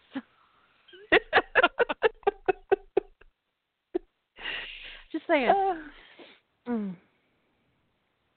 a pantser at heart, a plotter by necessity, and I always advocate learning how to plot and plan, because inevitably someone on the business side of things is going to poke you with a pointy stick and say, I want this. And offer you a check.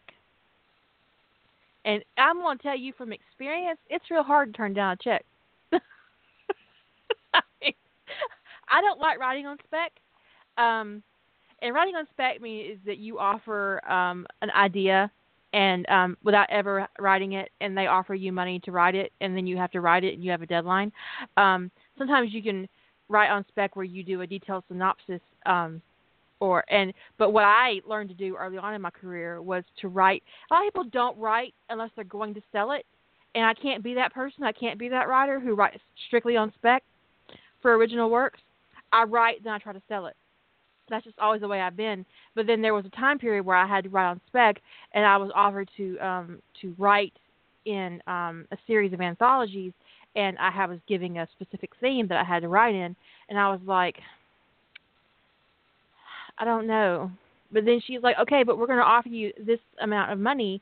And I'm like, okay. Because it's real hard to turn down a check. And then I'm stuck writing 4 stories and something I've never actually written before, but they sent me a check, which I promptly cashed. And once you cash your check, that's what you do with a check is you cash it. You cash that shit. And then I had to write 4 stories on spec. Not even my spec. It was somebody else's spec. That was really difficult.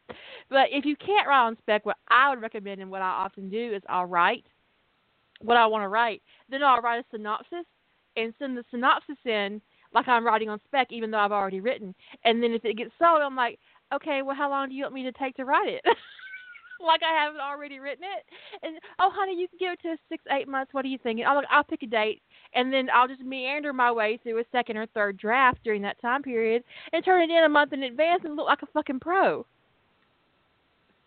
Ta-da. I'm just saying. There you go. For those of you, some people Chuck writes a lot of craft articles on his blog. There's writing challenge stuff on his blog. There's opinion pieces. There are guest authors, and the day of the week kind of determines what hits his blog. Guest authors who come by and talk about their book or their craft or whatever. And then he has just craft articles about, and I've never regretted reading one of his craft articles. I've never felt like it was a waste of time. And I think he's got at least one book on craft. It's called Damn Fine Story, Mastering the Tools of a Powerful Narrative. So, if his kind of humorous approach to craft advice works for you, I do recommend checking out his blog because he's got a lot of interesting perspective, and he's got a very funny way of approaching craft and the complaints that people, or the things, the issues that writers often have with things. So he's a good resource. I've been inspired by many of his articles many a time, got me through something I needed to get done. So go do that. There's my potentially bad advice for someone who might hate the way he writes. Like I said, advice can be neutral, right? That advice, go check out Chuck's blog. If someone really cannot stand the way that he presents information, that was bad advice for them. For somebody else, it could be really good advice. And yes, because that was funny as hell. Books. Yeah, it was funny as hell.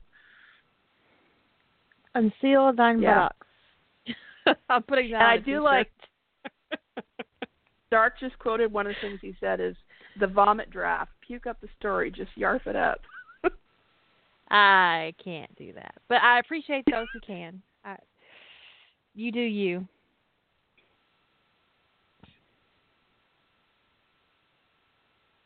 I bet he does too. People are such delicate fucking flowers. It's a shame. Yeah. It's deeply unfortunate. There's really nothing worse than a cat throwing up.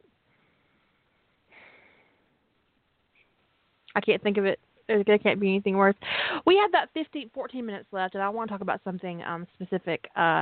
Earlier in the month, we had a podcast, and we talked about that unfortunate issue with the catfishing. And there was a person who wrote in to one of us talking about questioning whether or not having a use name in fandom or using a pen name instead of your real name to write could be considered catfishing. And the answer is no. Because catfishing is a persona that is designed specifically to facilitate a false intimate relationship with a person for personal gain. It's a scam. It's fraud.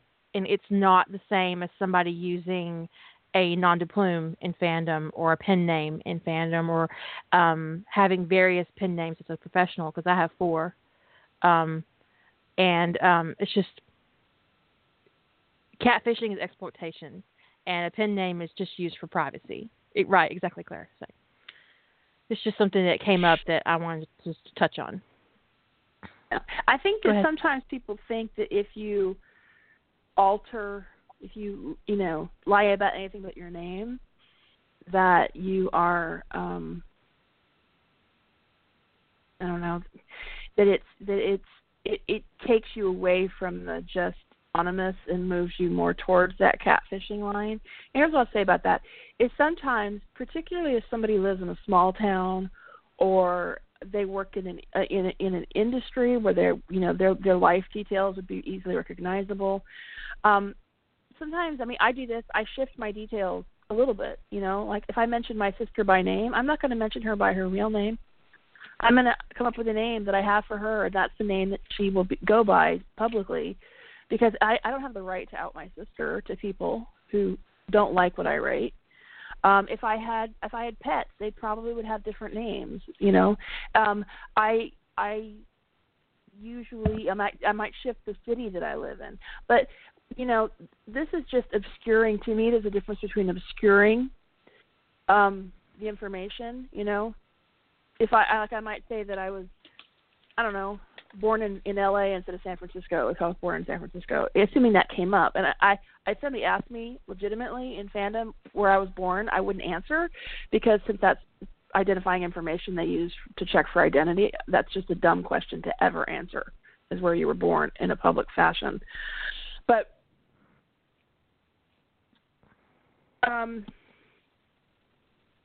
catfishing is, if somebody asks again, what is catfishing? Just Google catfishing. Google it. But it's creating a fake persona with the intent to con someone, with the attempt to lure them into it's exploitation. It's with the intent of exploitation. To lure someone into a relationship, and it could be a friendship, an exploitative friendship. It's typically romantic, but it could be an exploitative friendship where you're like exploiting them for money or favors or something like that. But anyway, it's an intimate fraud. It is intimate fraud. So me telling you like that I live in Seattle instead of Portland or whatever, that is not me trying to be disingenuous. That is me keeping people from being able to find me, to keep myself, to protect my privacy. That's just kind of, but I don't like lie about my sexual orientation. I don't lie about, life experience, except to obscure facts that would make it recognizable. Easy to find you. Yeah. Easy to find, figure out who I am. Because obviously protecting my real identity, and it's not just to protect me from people online. I have worked in industries where it would be me being out in fandom or me being known to be an adult writer could get me fired from my job. So there are a variety of reasons why people don't reveal who they are or how to find them. And as long as they are not trying to exploit you or get something out of you, it's nobody's business why they are trying to be private, why they won't tell you where they live, why they won't tell you how many siblings they have or what their parents' names are, because it's nobody's business. And their reasons for doing that are nobody's business. So unless I was reading an article once. Yeah, I was reading an article recently where it's come out that young people, like in their late teens and 20s, aren't even exchanging full names. Like you can date somebody for several months and only know their first name. And I'm like, that would have been something that I should have thought of, because that would have been handy a couple of times. I'm just saying. Well, stalking has become some next level shit. Right? Yeah. With some of the technology people have. And the thing is, the people who exposed this catfisher, which they did a great thing, but it is proof. They one of the ways they exposed him was, from what all the accounts I've read, was an epic amount of cyber stalking, doing reverse IP lookups and verifying information and getting access to public records. And is that called there was doxing? a time. Well, if they had revealed it would be doxing. He kept claiming there was doxing, but there was never any proof that they actually revealed his information. And then he claimed that the tweets were deleted, except that nothing ever is deleted. So people always screenshot anything suspicious. Everybody does that. So if they had doxed him publicly on Twitter like he said that they did, somebody would have had a screenshot, and no one has ever produced a screenshot of any actual doxing. So I don't believe his claim, but they did. I do believe they did find out where he lived. I do believe that they were able to track him down. I believe a lot of basically cyber stalking happened to uncover the catfishing thing. So, and the point is not that I'm not saying they were right or wrong in doing that. I'm just saying it's evidence, because there was a time on the internet when you could catfish people and not get caught if you were careful. You still can, but you have to be really on top of your game from a cyber's perspective. So and his catfishing was twofold, right? He claimed to have cancer and took donations, and he also cultivated personal, intimate relationships with young gay men to get fodder for his books. Right. And the thing is, his lies got so multi-threaded and entrenched and deep that he couldn't even keep track of them, which is how he started getting caught. Is he would say one thing in this interview and then contradict himself in another interview. And then things wouldn't mesh with things he had said back in his fan fiction days. And obviously he needed an alpha reader. There you go. That's so ugly. I'm sorry. You need an alpha reader for your catfishing. But I mean, the thing is, this kind of stuff, people doing, exploitative things in fandom has gone on a lot. There are some epic, tales in fandom of people who have done some really bizarre stuff, creating false identities with the intent of exploiting people for something, right? Whether it was creating fake scandals to give them sympathy. People have manufactured hate mail. People have manufactured. There were just, Fanlore has some really long accounts of some really bad people, especially people who would manufacture scandals. I don't understand really the purpose of it, but it was something that was apparently quite common. So fandom kind of trained, and I imagine since this guy came out of fan fiction, I imagine he trained for how to catfish in fandom. So I would totally guess that that's where that training came from. But privacy is not the same. But he also lied about his personal details a lot. He at one point he claimed to be gay, then he claimed to be bisexual. He claimed to be somebody who he hustled for money to support a heroin habit or something. Stuff that was kind of geared to get people to buy his books, this false persona that was going to endear himself in some way to someone to get sales. So that's not exactly catfishing, but his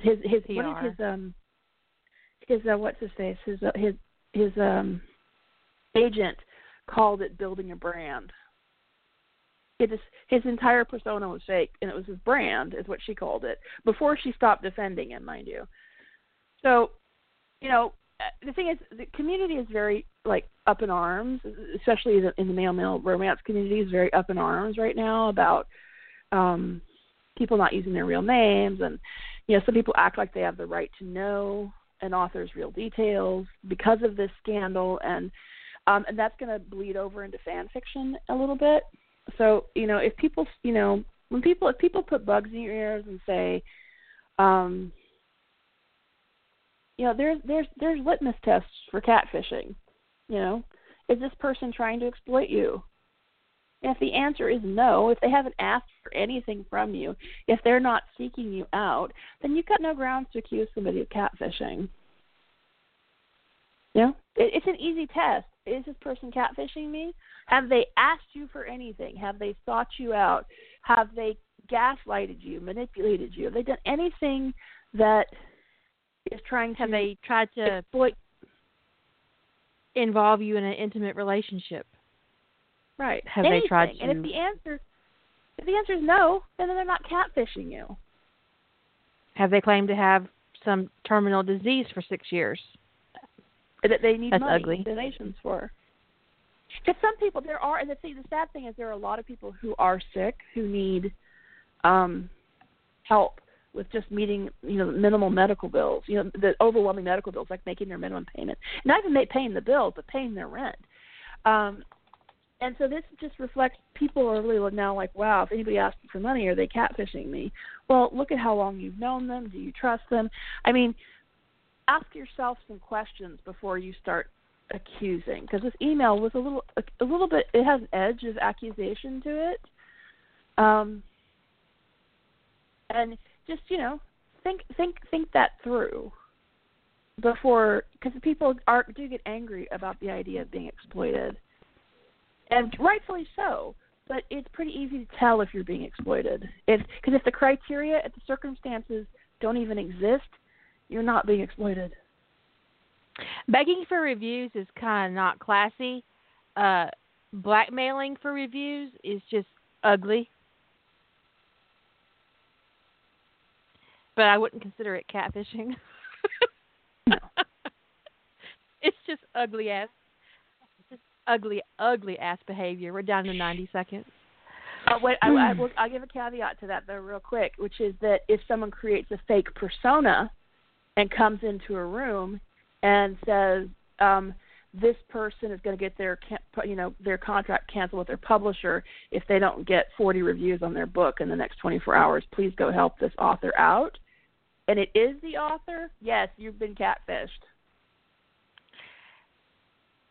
Is that something that would happen? I feel so naive. It has happened. Really? It has happened. Yeah. Authors making false IDs to go in and raise attention to their book. That's from so a ugly. supposed Oh my God. fan. Oh yeah. Oh. Okay, we're down to 30 seconds, and on that ugly note, we'll see you later. Say good night, Jilly. Good night, everyone.